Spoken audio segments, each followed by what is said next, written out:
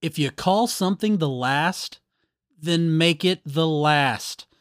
On this episode of Moving Panels, we discuss X-Men: The Last Stand. Welcome to Moving Panels, the podcast where we discuss movies and TV shows based on, inspired by, and adapted from the world of comic books. I'm your host, Laramie Wells, and joining me today in the co-host chair, he is the creator and host of the 80s Flick Flashback podcast. It's Tim Williams. How are you, Tim? I am wonderful, Laramie. Glad to be back with you on the Moving Panels podcast. It's always a pleasure. And it's always great to have you here. And again, anybody's not listening to the 80s Flick Flashback podcast, why not? You should. 80s What are you doing? What are you doing? Great with your time life? for movies.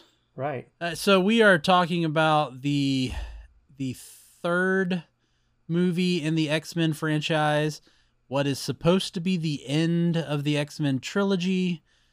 However, they kind of bring them back in Days of Future Past, so I don't know how much of an end this was, but whatever. But we're talking about X-Men: The Last Stand.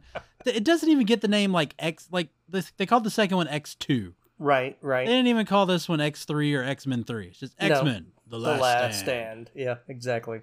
And that would proceed to just continue naming things X-Men, this title. We don't like numbers in our titles. Yeah, apparently not. But let's give a little background, because this one's actually got some really interesting background. Okay, cool. So Bryan Singer, who was the director of the first two movies, he left to direct Superman Returns. Don't know how great of a decision that was on his part, but he left to direct Superman Returns. Then they went through a bunch of different directors. Darren Aronofsky was actually offered the director chair. He declined.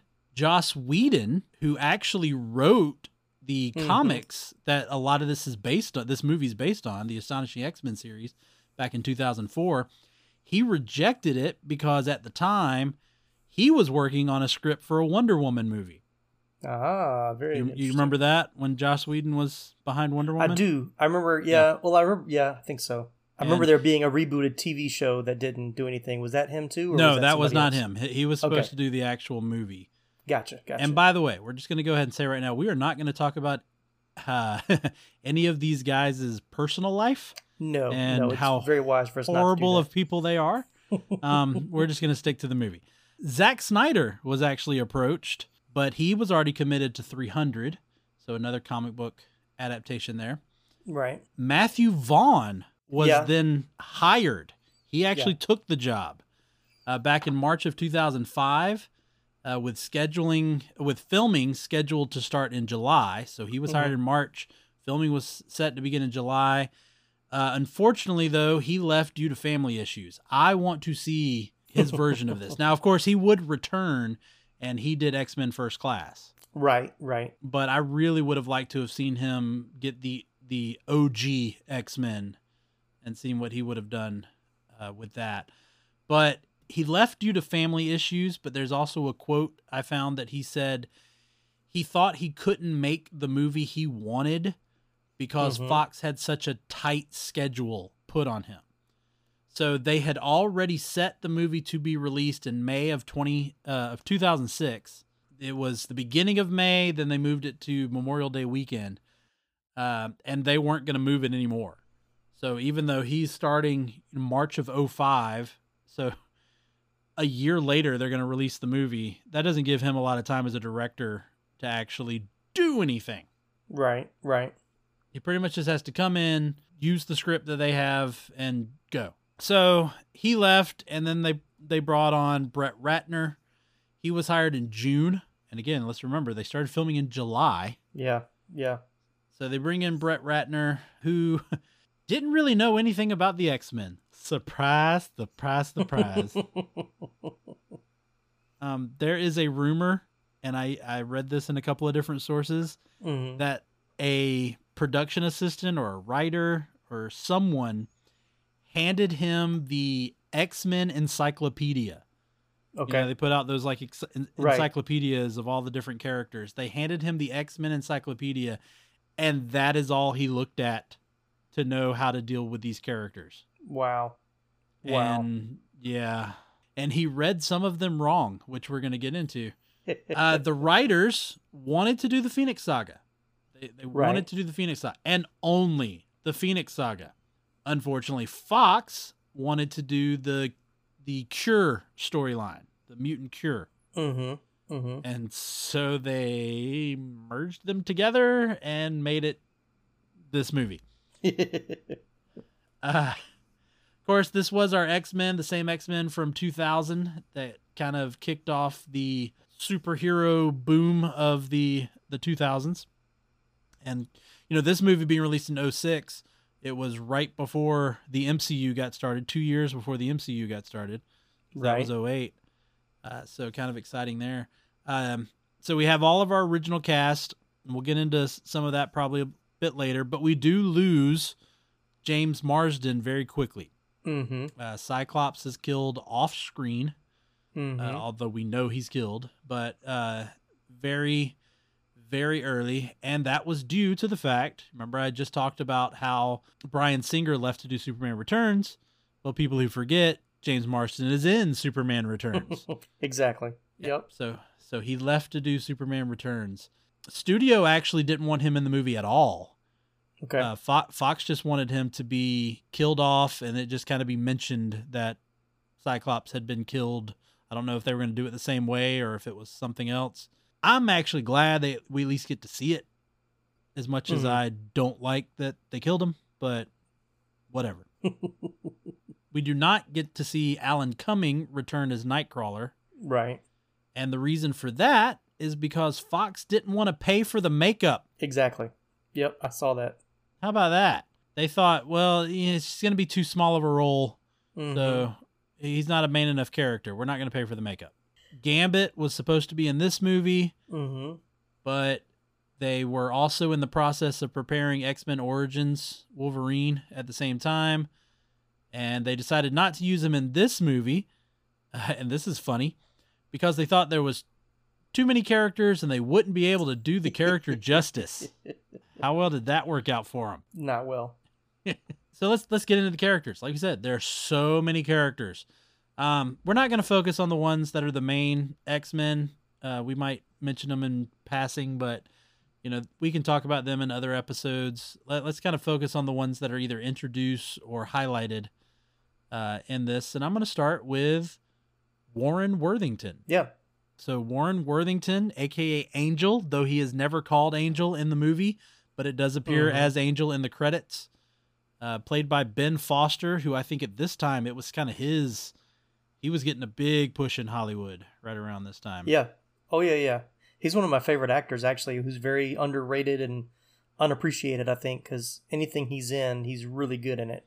Yeah, I think he is what Shia LaBeouf tried to be, but Ben Foster couldn't reach the level that Shia LaBeouf did. That is a very, very accurate statement. Yeah. Very accurate Of course, he came before.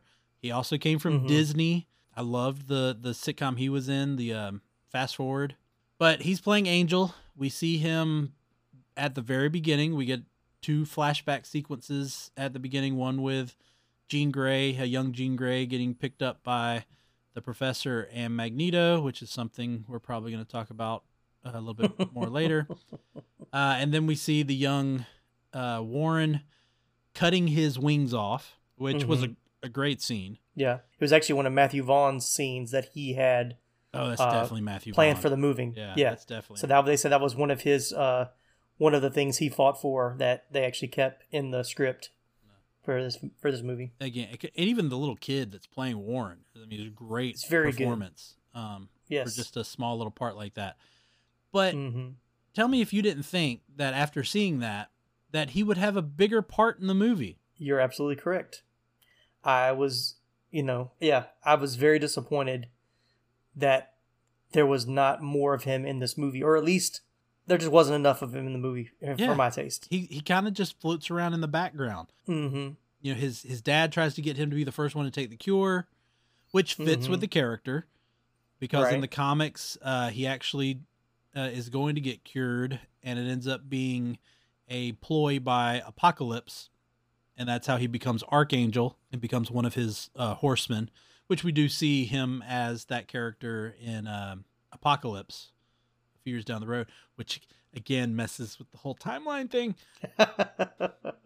Let's not try to tackle the timeline. Look, I'm going to have a hard time when you talk about this movie, talking about that X-Men timeline that Fox just butchers. And it makes no sense, which again brings me back to that Jean Grey storyline. I was like, wait, how is Charles walking at this age, but he was already in a wheelchair in the 60s based off of, anyway, okay, moving on. But yeah, you would think Angel would have a bigger role. The character is an original X-Men. He was one of the original 5 X-Men in the very first issue back in 1963. So how you just make it so that you see him fight off, getting the cure, flying off. You see him in the mansion for a hot minute, and then he catches his dad. That's it.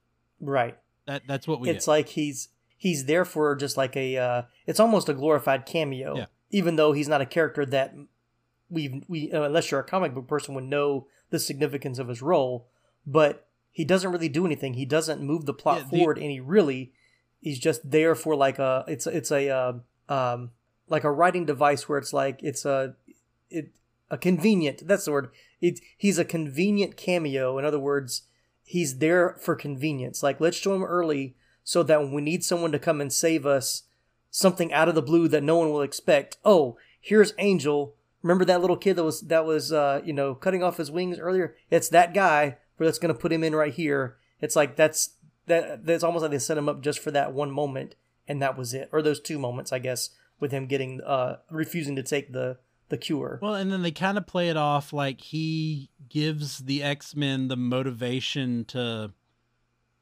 keep going, because they have where he walks in while they're talking at the mansion.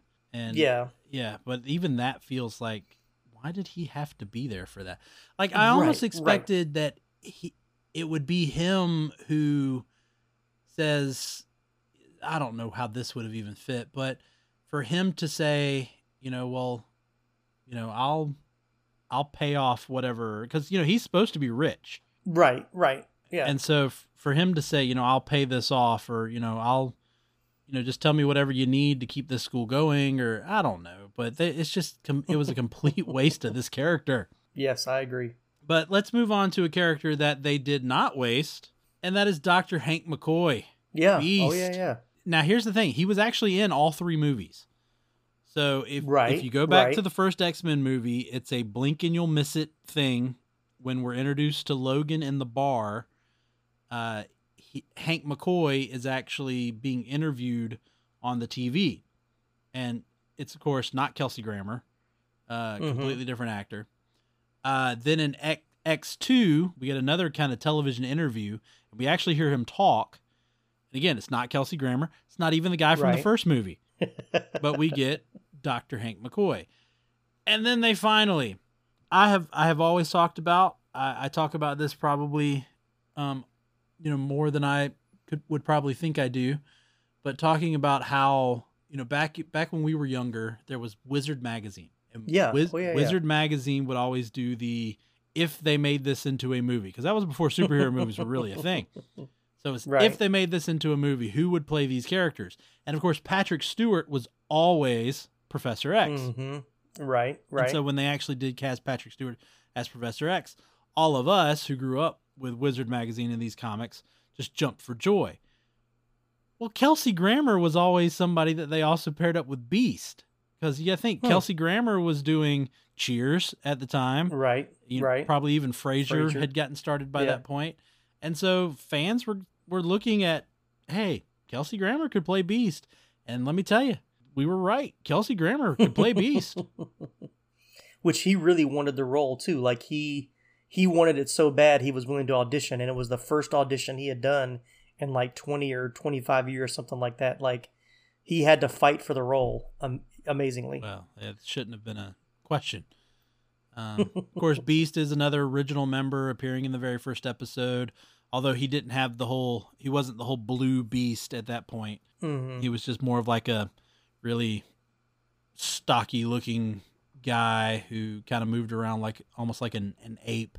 But yeah, the makeup looks great. This is, I Yeah. think, Oh, yeah, the yeah. makeup they put on him looks great. I don't know how much of it was maybe CGI. I don't know if they did stuff like I don't that think back then. no, I don't think they did. They did it more for First Class and Days of Yeah. Future Past for sure. But I think this was all pretty much makeup more so than green screen special effects stuff. It was great. It was absolutely great. His movements, again, I know some of that was CGI, especially during the battle at the end, Oh yeah, the yeah. way he moves, but even Kelsey himself, when he gets into certain poses and it was great. I even loved when he puts on his uniform, he's like, it doesn't quite fit. It's like, I don't care. That looks great. Like the way the jacket was kind of open and also pulled back a little bit. It's like, it looks great. There's nothing. And Beast was definitely needed for this. Beast does hold the story well. He serves an important role, which he actually does in the comic as well, which we'll get into in the moving panel section. But yeah, absolutely love Kelsey Grammer as Beast. Agree. All right, let's talk about some of the other characters they introduced to us. First was Callisto, who was along with Magneto, played by Danaya Ramirez, if I pronounced that correctly. The character of Callisto first appeared in the Uncanny X-Men number 169 in May of 1983. In the movie, she is the leader of the group called the Omegas. They all had a little Omega tattoo on them. But in the comics, she's the leader of a group called the Morlocks. And so I don't know why they didn't just use the name Morlocks. I don't know if Omega sounded cooler, if it was because Omega meant the end. And Yeah, that sounds like somebody trying to be clever. yeah, but her powers, so in the comics, Callisto, her powers are really just that all of her senses are enhanced, and it makes her just a really good fighter. It's nothing any special. And so in the movie, they give her the power to detect other mutants and their powers, which actually belongs to a character called Caliban, who we saw in Logan, primarily. Right. Stephen Merchant's character. So they kind of merged the characters there. But what were your thoughts on Callisto? I mean, she was fine. I mean, nothing stood out, one way or the other. I feel like that's going to come across a lot in this episode. Yeah, it was fine. Yeah. She had two kind of lieutenants, I guess you would say, beside her. One was, I didn't even honestly figure this out until I looked it up later. One of them was supposed to be Psylocke. Oh, really? Yeah. One was supposed to be Psylocke, played by Mei-Ling Melicon. Okay. And that's all I'm going to say, because I don't want to talk about this Psylocke, because you didn't see any of the Psy power that Psylocke has. I would rather wait until we cover X-Men Apocalypse, when Olivia Munn played a more true version of Psylocke. Right. Because this Psylocke was not even close to the actual Psylocke. So moving on. Her other right-hand man was played by Ken Leung, and the character is credited as Kid Omega. Now, there's an issue with that. That sounds made up. Well, it is not. So Kid Omega is in the comics. Kid Omega first appeared in New X-Men number 134 in January of 2003. So just a few years before fairly this. New. Gotcha. But Kid Omega's powers are psychic. He's telekinetic. Okay. He's a very powerful psychic. The character in the movie, produces the spikes out of his face and body, like and all porcupine. That. Yeah. Which is a whole different character. That is Quill. And Quill, who appeared in New X-Men number 1 in July of 2004. And for those of you who just followed that, let me explain. So New X-Men 134 was in 2003. New X-Men number 1 was in 2004. This is when they do the volume change. So, gotcha. Yeah. So Kid Omega was appearing in New X-Men volume 1. And then when they kind of rebooted things and switched over, New X-Men number 1 was volume 2. And that was in July of 2004. So again, his powers more represent Quill. The problem there is Quill's an X-Man. Quill's not a villain. To my knowledge, Quill has never been a villain. Quill is an X-Man. Now, if you watch the movie with the commentary on, it is stated that them crediting him as, because he's never named in the movie, Right. with them crediting him as Kid Omega, that was a mistake. And according to I don't know who says it, whether it's the writer or whether it's Brett Ratner, but one of them says he's supposed to be Quill. Gotcha. I again chalk this up to Brett Ratner not knowing anything about X-Men and him flipping through the encyclopedia. And he got some stuff messed up. He probably just saw a name like, ooh, that's a cool name. Just call him that. Yeah. Speaking of, randomly grabbing somebody out of an X-Men encyclopedia, let's talk about Multiple Man. So they make Multiple Man kind of a big deal in this movie, where in the comics he's not even that big of a deal. But Multiple Man, played by Eric Dane, Multiple Man from the comics, appeared in Giant Size Fantastic Four, number 4. I didn't actually put a date for that one, but who cares? This is another kind of like Quill. Multiple Man's, for the most part in the comics, he's a good guy. So making him this horrible villain that's locked up with Mystique and Juggernaut, I didn't quite understand. He has been a villain in the comics. He was a villain in the Ultimate Marvel stories. Now, in the comic, his duplicates, which he calls dupes, are created through kinetic energy. Okay. So, like, for instance, if you run into him, a duplicate will pop out. Oh, I got you. Or a couple of duplicates will pop out, which help me out here, because I tried to think about, did we not see a kid with that ability in one of these X-Men movies? Like, a kid got knocked over in the hallway and he splits into a bunch of versions of himself. I remember that. That might have been in the second one, I think. Maybe. I tried to look it up and I couldn't find it. But as soon as I was thinking about it, I was like, no, we've seen a kid with those powers before. It was weird going back and watching this one. I kept thinking, oh, is this scene, like, I kept wanting to put X2 scenes in this movie. And somehow in my mind, the two have gotten some interchange, which plot-wise doesn't make any sense. But like, just maybe I think it's just different characters or like specific, like little small scenes. Probably more so like in the school, and that's probably why. Well, yeah, and that's because we get, and this is no disrespect to Elliot Page, but at the time her name was Ellen Page, or his name was Ellen Page. So I'll probably say Ellen Page. Ellen Page playing Kitty Pryde.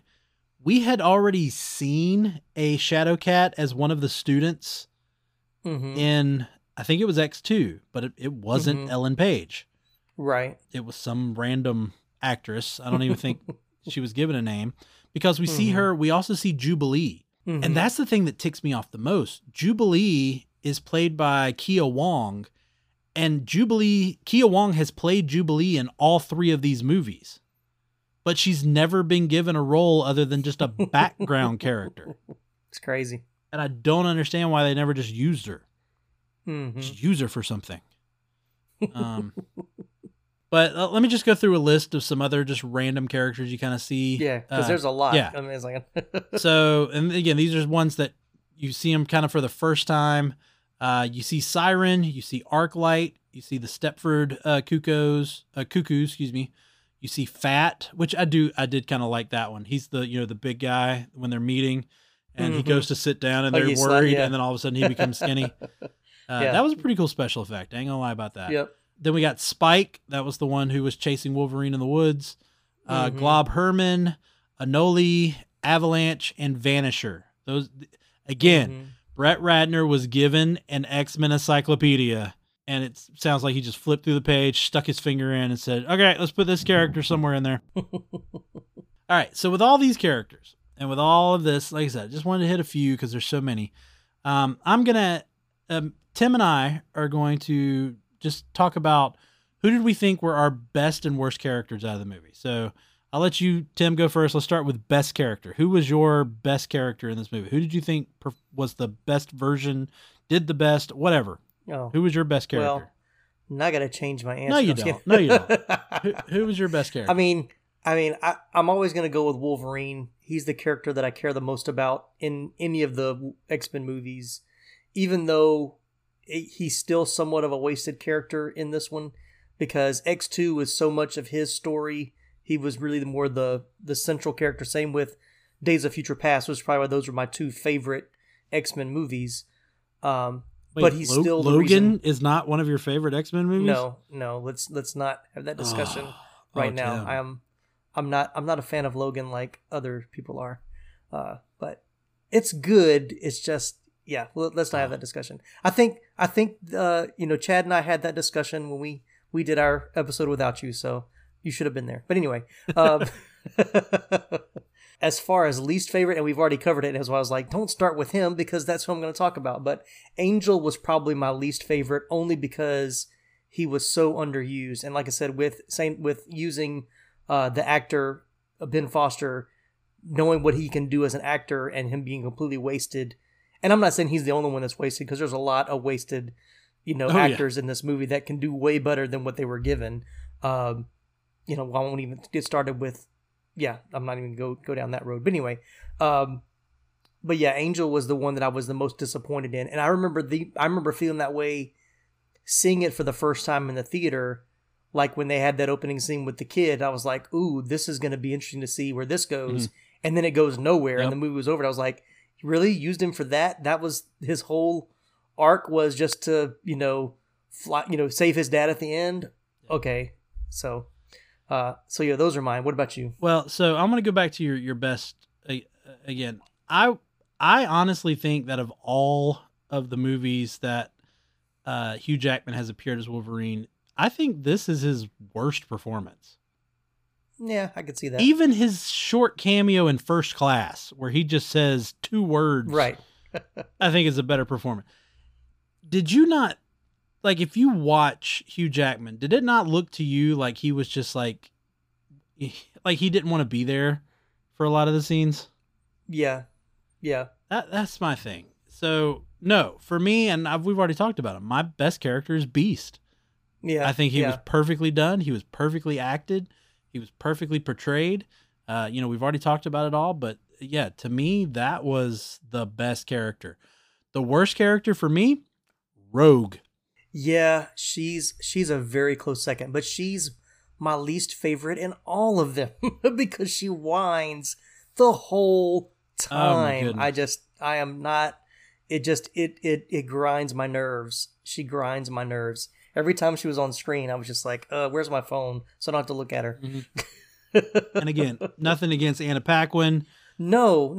She's just a character she's been given. Yeah, Oscar winner Anna Paquin. Right. Oh yeah. Emmy winner. But and again, it's in the writing. They screwed Rogue up from the very first movie. Mm-hmm. It was not the character that comic book fans, enjoyed and wanted. Mm-hmm.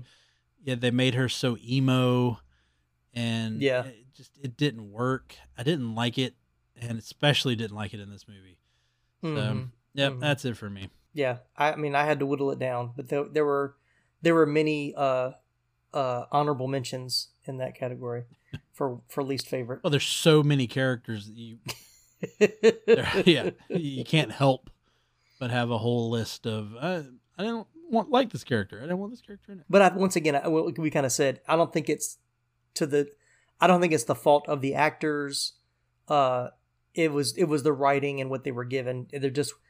It's the problem with, and this is the problem. And I know we're not talking about this movie right now, but Apocalypse was not done very well.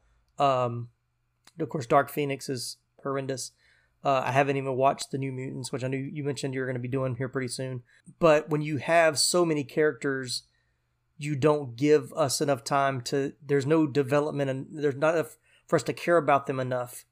That's definitely true.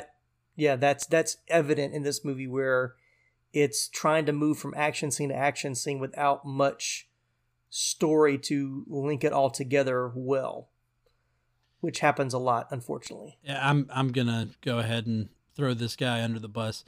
You said that you said it's not the actor's fault. Aaron Stanford, Pyro, the guy who plays Pyro. That was number 3. That was number 3 on my list. But I didn't like him in the second one. Yeah, it wasn't the writing for him. He overacted. Yeah. He made his character, I will say, he works as a villain because every time I saw him on screen, I wanted to punch him in the face. Right. But yeah, that acting was not good on his part. I'm just going to throw it out there. Do you love movies of a certain age? Do you miss the days of VHS tapes and VCRs and video rental stores? Is the thought of another 80s movie being remade seem inconceivable? If you want to go back to school, back to the future, or even back to the beach, then the 80s Flick Flashback Podcast is for you. I'm Tim Williams, the creator and host, and on each episode, I'm joined by a guest co-host as we revisit a different 80s flick to discuss our first-time watch memories, iconic scenes, and even learn some behind-the-scenes stories along the way. New episodes drop every other Friday on your favorite podcasting platform. So make like a tree, get out of here, and go listen to an episode of the 80s Flick Flashback Podcast.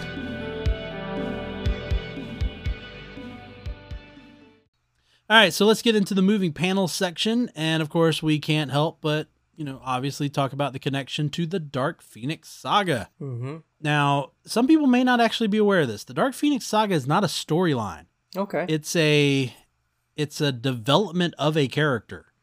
It takes if you call it a story, the entire Dark Phoenix story actually takes place over a couple of years. Okay. Or at least the initial story. And Phoenix comes back later. But when Jean Grey first becomes the Phoenix, she's actually a good guy for a good while. Mm-hmm. And then it becomes the Dark Phoenix. And then we go from there. So let's kind of get into this though. So the Dark Phoenix Saga, or the Phoenix Saga, whatever you want to call it, is written by Chris Claremont. Now, are you aware that Chris Claremont actually has a cameo in this movie? I think so. Do you know who he was? He's the lawnmower guy, right? Yeah, he's the lawnmower guy. Stan Lee is the garden hose man, yes, and he's the lawnmower man. Yeah, which is how they're credited in the in the credits. Right. I love that he's lawnmower man. Not to get confused with the movie character, the lawnmower man. Yes, but yeah, Chris Claremont, who pretty much gave us the X-Men that we know and love. Obviously, Stan Lee gave us the original group, but if you became a comic book fan in the 80s and 90s, like Tim and I did, you watched the X-Men cartoon, and those characters, that was Chris Claremont. Chris Claremont's behind all of that. So this was right at his time. So it all started in Uncanny X-Men number 100 in August of 1976. This is where Jean guides the jet through space. It's space in the movie. Obviously, you remember the end of X2. It's this lake, and they got to get out of the lake. But she's guiding it through space. She is hit by a flare in space, and that's really when the story originally came. That was it. It was a flare. Later, it was retconned. There was a alien kind of force inside of it that entered Jean, but this was not. It was just a flare. It was just something that, as the movie more implies, it was another part of Jean's power that, awoken. Right. So then, just like in this movie, in the next issue, 101, in October of 1976, Jean emerges from the water. So very similar to the way we saw it in the movie. Mm-hmm. I do think I would have liked to have seen her fly out of the water. I was kind of a little bummed that you just see kind of the water explode and then it's just foggy and all of a sudden she's there. But that's when it happens. She emerges, and of course she doesn't kill Cyclops in the comic, obviously, but this plays out pretty much the same. She passes out. They find her, and because they're with her at the time because they're still in the plane, and they take her to the hospital. So plays out very similar. When Storm and Logan find her, they don't take her to the hospital, but they take her back to the mansion. Now, the next several comics, we kind of get a panel or two about her recovering in the hospital, but the X-Men just move on with another mission. So we get to see a little bit. They battle Juggernaut at this time, so hey, we can say that's a connection. We also, in one of the issues here, we get to meet Corsair, which is Cyclops' dad. Okay. That's when he's first introduced. So kind of some interesting things happen. Now, in issue 105, we're now in June of 1977. So almost a full year since Jean has become the Phoenix. We have the X-Men facing off against a character called Firelord, who is one of Galactus's heralds, kind of like the Silver Surfer. Mm-hmm. They're facing him, and then Jean unlocks her Phoenix powers at this time. So we get to see her pretty much completely decimate this guy who has all this cosmic power. Jump even further ahead to issue 133 from May of 1980. So now we're almost 4 years after she has become Phoenix. Jean, in that comic, Jean actually uses her, this is another connection with the movie, Jean uses her powers to hold back Scott's lasers, his beams, so that she can see his eyes. Okay. So, hey, look at that. We saw another that. thing straight out of the comic. It is also in this issue that the X-Men team up with Beast. Beast actually wasn't an X-Men at the time in the comics. Beast was actually an Avenger. Very cool. But he shows up and works with them in this. So we got the little Beast tie in there. Jump ahead a couple more months to issue 136 of August 1980. And Jean has become the Dark Phoenix. She is the villain now. And as the Dark Phoenix, she has destroyed a planet. All life and everybody on the planet. She blows it up. She then returns to Earth, and now going back to connection with the movie, she goes to her childhood home. Now, of course, difference here is her parents are actually still alive, and they're still there. Okay. And they actually talk to her and confront her, but it's still kind of a very similar moment. She's wrestling with who she is. She's wrestling with the love she has for her family. Like I said, her parents are still there. Her sister's actually there too.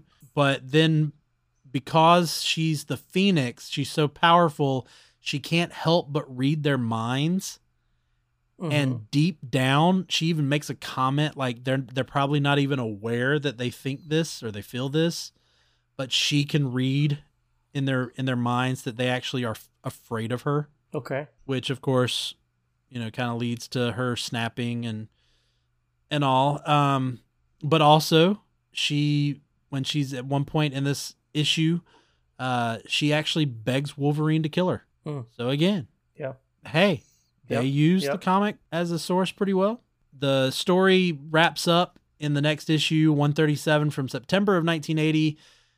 Jean has to face, and again, Jean's kind of won over. She's pushed the Phoenix down.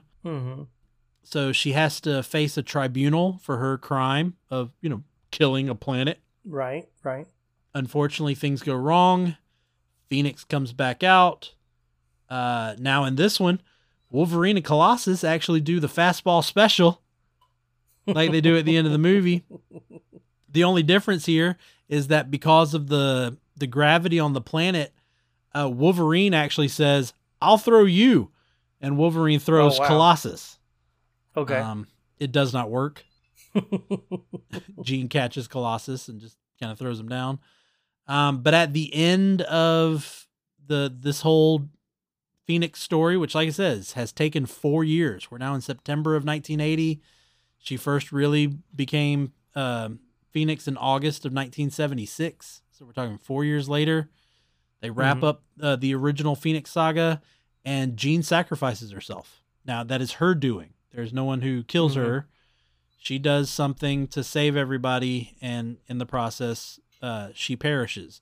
And they really did that. Like, Jean Grey was dead in the comics for a long time. What did you know about the Phoenix saga prior to this? Absolutely nothing. Nothing? You didn't see it when they did it in the cartoon back in the 90s? No. Okay. No. Yeah, my first introduction to the X-Men was the movies. And so, but I had a good friend of mine he was a big fan of like Fantastic Four, X-Men. So he's the one that kind of got me wanting to see the movie. So that's which is probably why I enjoyed the movie a lot more seeing it the first time than a lot of other people, like people that knew the comics probably did.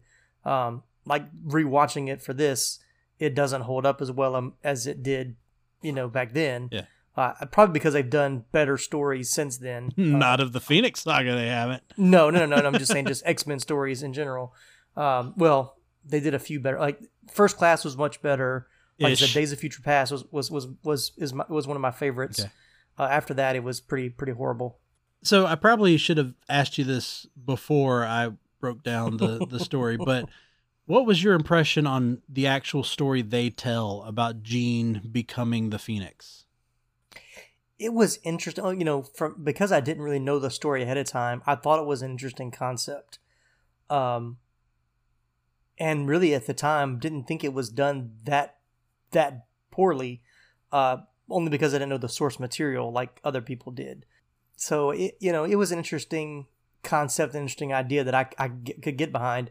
But like you mentioned at the beginning, having that as well as the Cure child storyline didn't seem to mesh well together. So it seemed like two different movies trying to exist in the same movie that didn't really work as well. Well, speaking of the Cure, so that's from the comics as well.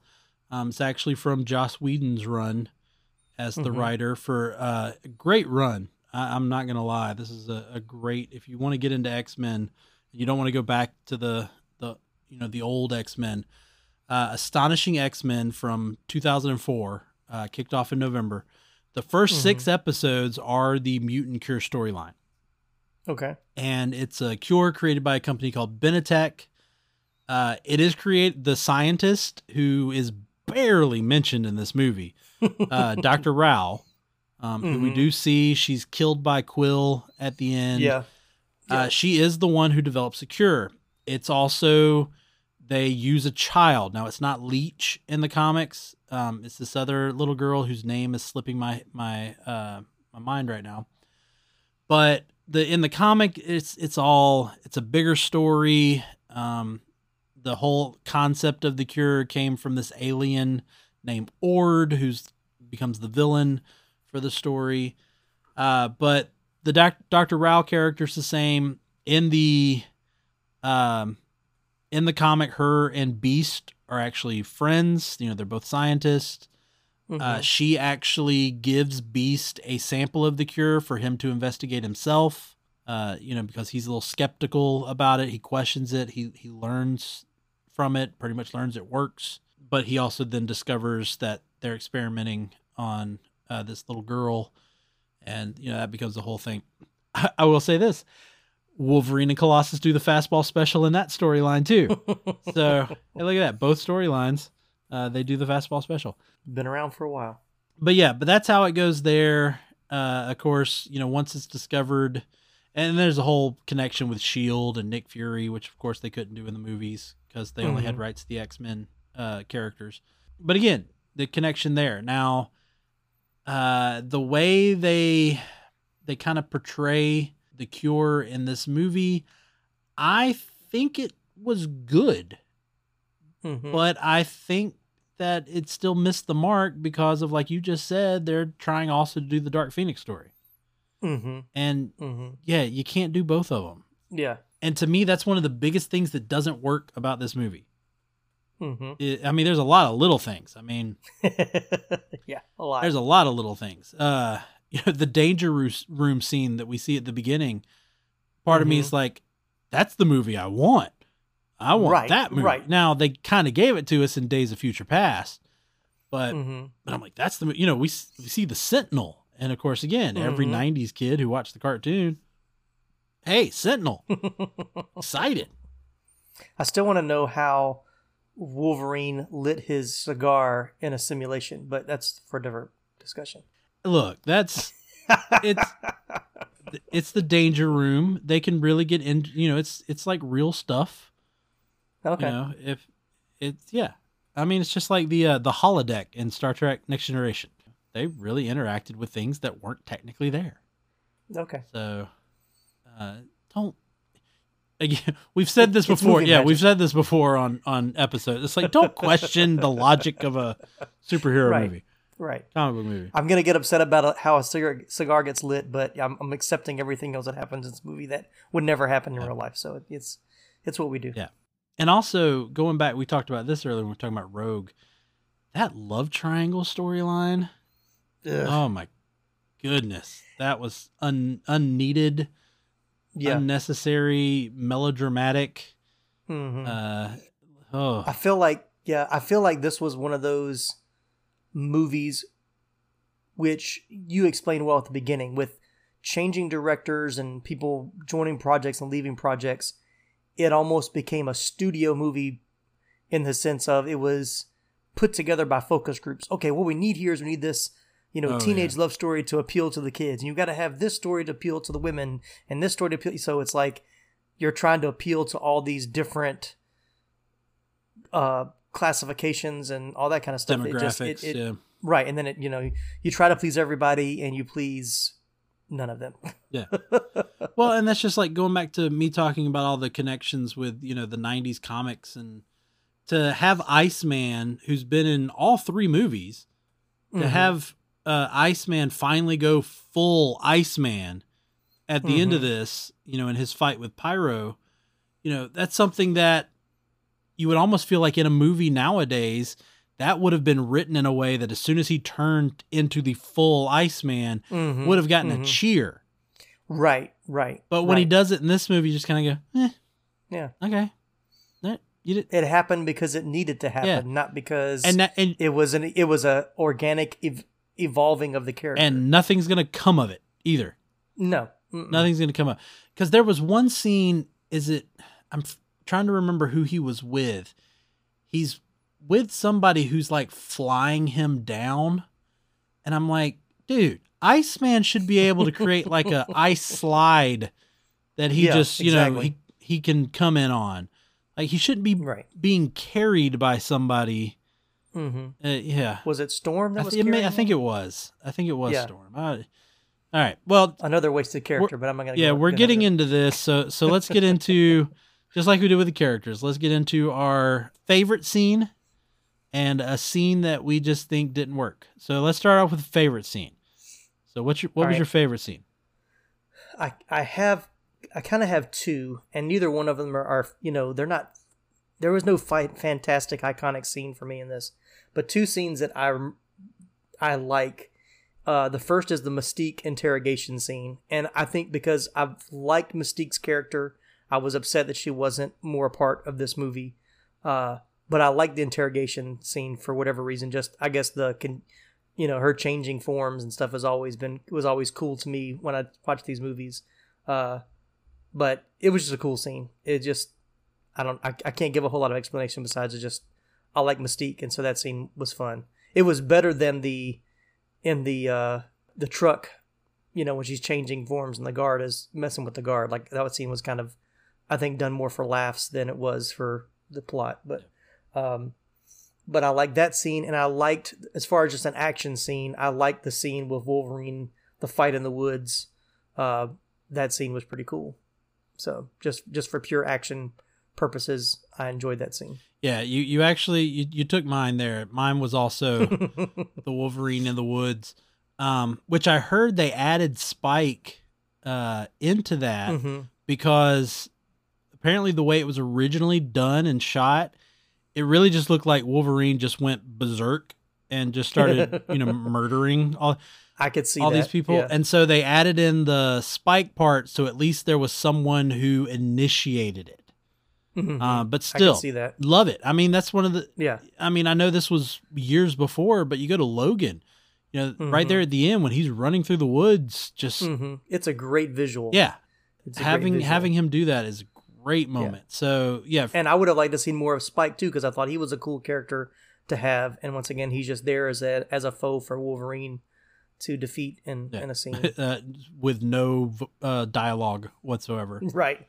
But now, quick little favorite moment, and this is probably cheesy, because it is kind of a cheesy scene, but I actually just love the visual of it, and that's Kitty being chased by Juggernaut. And Kitty running through the walls, and then him just crashing through them. I enjoyed that. I ain't gonna lie. Yeah. I enjoyed it. But so what scene for you didn't work, or what? Every other scene in the movie. But I mean, is there anything particular that you just You know, like I talked about like if I know I talked about kind of a story, but the love scene, not the love scene, but the love triangle. Right. If I were to go to say a specific scene for me, it is when Iceman and Kitty ice skate. Yeah. Like when I was talking about the focus group, that is a scene specifically I felt was added in because it was trying to appeal to a certain audience. Yeah, not because it was anything for the story. Yeah, the movie just comes to a halt for those few minutes. So are there any other scenes for you like that are just like, why? Yeah, there's just not one that stands. It's a lot of little moments instead of, like I said, the whole Magneto stopping the trucks scene. I remember that being cool when I was younger, like seeing it originally. It looked really cheesy now, and of course, I know special effects have gotten better. But that scene just it feels weird now. I don't know best way to explain it. It just doesn't it was all for spectacle. You know, he could have done that a completely different way to achieve what he wanted to achieve, and then he gets to, it's like he gets there to save her, and then she gets hit with the cure darts, and he just like, I have no use for you now. You're one of them, and then walks away. It's like, dude, she's been with you for how long, and all of a sudden, because she's looks human, you just give up on her. That scene has always, I guess I had that one scene, that scene has always bothered me, and I know it was because she got taken out early because she was involved with she had other projects she was supposed to be doing at the same time, so they kind of had to write her out of the script as well. So it's kind of a easy way to get her out at the beginning of the movie. But yeah, I wasn't a fan of that. Talking about unnecessary use of your powers, Magneto also moving the Golden Gate Bridge. Yeah. Like, why? And I also don't understand, why did you connect it? Like, all of your people were on the bridge. Like, you connecting it just allows the X-Men and everybody else to get there. The military that fought against you, allowed all of them to get there. Here was my other thing. When the military show up, and of course they have plastic guns, and Magneto's going, oh no, let's disregard all this other metal that is around us. I am powerless now because they have plastic weapons. Right, I can't take away their weapons, so now I'm powerless. Yeah. Right. But let's ignore the the sheets of metal that he does pick up later to block the shots, and let's ignore the vehicles that are all sitting around, that he could clearly pick up. I do want to go back. You talked about the interrogation scene. There's another wasted actor, Anthony Held, that played the interrogator. Oh yeah. I mean, dude is Chilton from Silence of the Lambs. Right, exactly. He's a great character actor. I remember him being in Boston Legal, lots of other things. Great character actor. And he's just completely ruined to this little bit part. Another, why? And I'm honestly, when I looked him up, because I wanted to make sure I got his name, and I see the poster for X-Men The Last Stand. You got Wolverine front and center. You got Storm right behind him. And then Angel is the next predominant person. I mean, even Jean is just way in the back between Storm and Wolverine's shoulders. You just see her head. But so much. Good old marketing. So much. All right. Well, that gets us into, obviously, our final decision. Bag it, stack it, or trade it. So go ahead. You know what? This is a toss-up. I really don't know where you might fall here. So go ahead, Tim. Bag it, stack it, or trade it. I'm gonna stack it. It's a borderline between stack it and trade it, because there are other X-Men movies that I like more. X2, Days of Future Past would definitely be higher on my list. But it's not. It does have some good moments, and it's not. I don't think it. Once again, I will say it's not as terrible as a lot of people say it is. Yes, it's flawed. Yes, it could have been done a lot better. But let's look at the time it being made before the huge comic book movie, Boom. boom, and universe that we live in now, where this pales in comparison to what they're doing now. It still was trying to do something that no one had tackled before, and that was the Dark Phoenix story. They didn't get it right, but they did try. So for that reason, I'll stack it. I'm in that same boat. This is a stack it for me. Like you said, this is not a Dark Phoenix movie. They do not tell that story the way they should. And even though we're not talking about that movie, they didn't do it right the next time they tried to tell it. Even worse. This is barely a mutant cure story. I think if they had just focused on the mutant cure, it could have been a better movie. Yeah, I agree. Ignored the whole Phoenix stuff. I think it could have been better. I think there's a lot more to it going that route. Because honestly, I was drawn more to the cure story. Yeah, it's more interesting. It's more interesting than the Phoenix story. Yeah. As we've talked, there's too many characters. There's too many side stories. Again, the love triangle, I didn't care at all. Still don't. Yeah, didn't care. Like you were just saying with Mystique, I didn't care. Even when you have a Sentinel show up in the danger room at the beginning, then you have a character named Trask, who is the guy who's supposed to create the Sentinels. Right. You have him. I just was like, okay, but he's just there. Like, there's nothing. You even have this great thing you could have gone off with Beast being this, ambassador and secretary of Mutant Affairs. Yeah. And the president, his turn all of a sudden to go against the mutants just did not make sense. We do this before, we're going to do it again. This is the next Disney Plus show they need. Beast needs his own Disney Plus show with that, what it is, as him as making a political, the secretary of, making a political drama. Man, that would be so good. That would be pretty good. Disney Plus, we got the next hit for you. Just send us the check and we'll put our name on it. That's all we got. Just name us as producers. I don't even want any money. Just put my name on as producer. I just want to see my name in the credits. It's story by, inspired by. It's fine with me. But that was actually something I was going to go to. If they want to do the Phoenix saga, it needs to be a miniseries. It does not need to be a single movie. I mean, just, you said it took them years to do it in the comics. Why would they be able to do it in a hour and 45-minute movie and do it justice? Yeah, a series is where that story needs to be, for sure. Agreed. All right. Well, that was The Last Stand, and we are making our last stand. Now that's a movie to talk about. You know what? We got other X-Men movie to talk about, and like Tim kind of says, they don't necessarily get any better. So it'll be interesting when we get to talk about the next one. But thank you, Tim. Tell us a little bit about the 80s Flick Flashback and episodes you got coming up. So we've already released our season premiere, which was The Thing, which Ron West and I discussed. I know Laramie wanted to be on that episode. I couldn't fit two on this one, but it's a great episode. Make sure you check it out if you haven't listened to it already. And then I've got Better Off Dead coming up quickly behind that with Nicholas Pepin from Pop Culture Roulette, which I think is going to be on Laramie's moving panels. Yeah, we're talking about an episode. We're just getting it planned out. That might be coming in the next month or so. Yep. So I got some cool stuff coming up, and I'm really excited. Going to do something big in April. There are 3 release dates in April.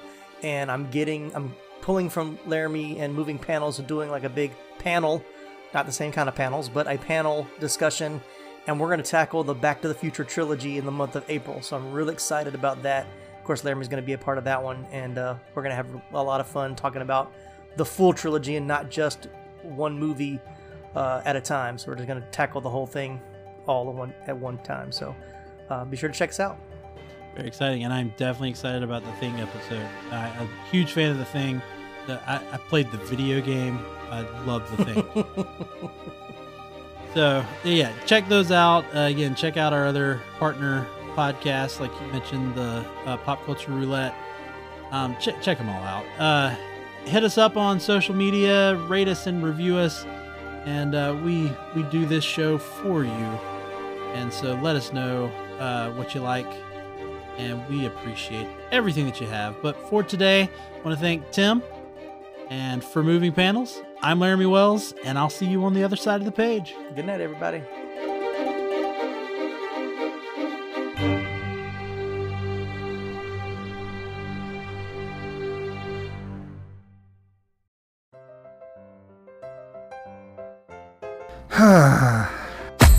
What seems to be the problem, pal? There's just so much pain in the world, so many issues. I don't think I can bear it. Hell, friendo, it sounds like you could use a dose of pop culture roulette. Pop culture roulette? What's that? Some sort of pop culture themed podcast or something? That's right, sonny boy. When hope seems far, dive into some PCR. But I already get my entertainment news from Variety. Huh, that's pretty good. If you're a chucklehead, PCR gives you news you need, condensed, unfiltered, and raw, from three nerds who know a little something about something. Wow, okay, sign me up. That's the spirit. Pop Culture Roulette. New episodes every Monday, available on all major podcast directories. What's up, dudes? I'm Jerry D of Totally Rad Christmas, the podcast that talks all things Christmas in the 80s. Toys, movies, specials, music, books, fashion, and fads. If it was gnarly during Christmas in the 80s, he's got it covered. Wait, is there a lot of things to talk about for the 80s and Christmas? Well, you got the movie giants like Christmas Vacation, Scrooged, and A Christmas Story. There are TV specials like Muppet Family Christmas, Claymation Christmas Celebration, and a Garfield Christmas special. Plus classics shown every year. You also jam out to Last Christmas, Do They Know It's Christmas, and Christmas in Hollis.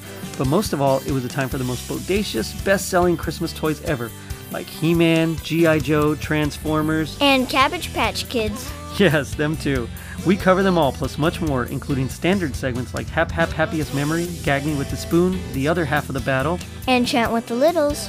So tune in to Totally Rad Christmas everywhere you get your podcasts. Turn the clock back and dive into those warm and fuzzy memories. Later, dudes.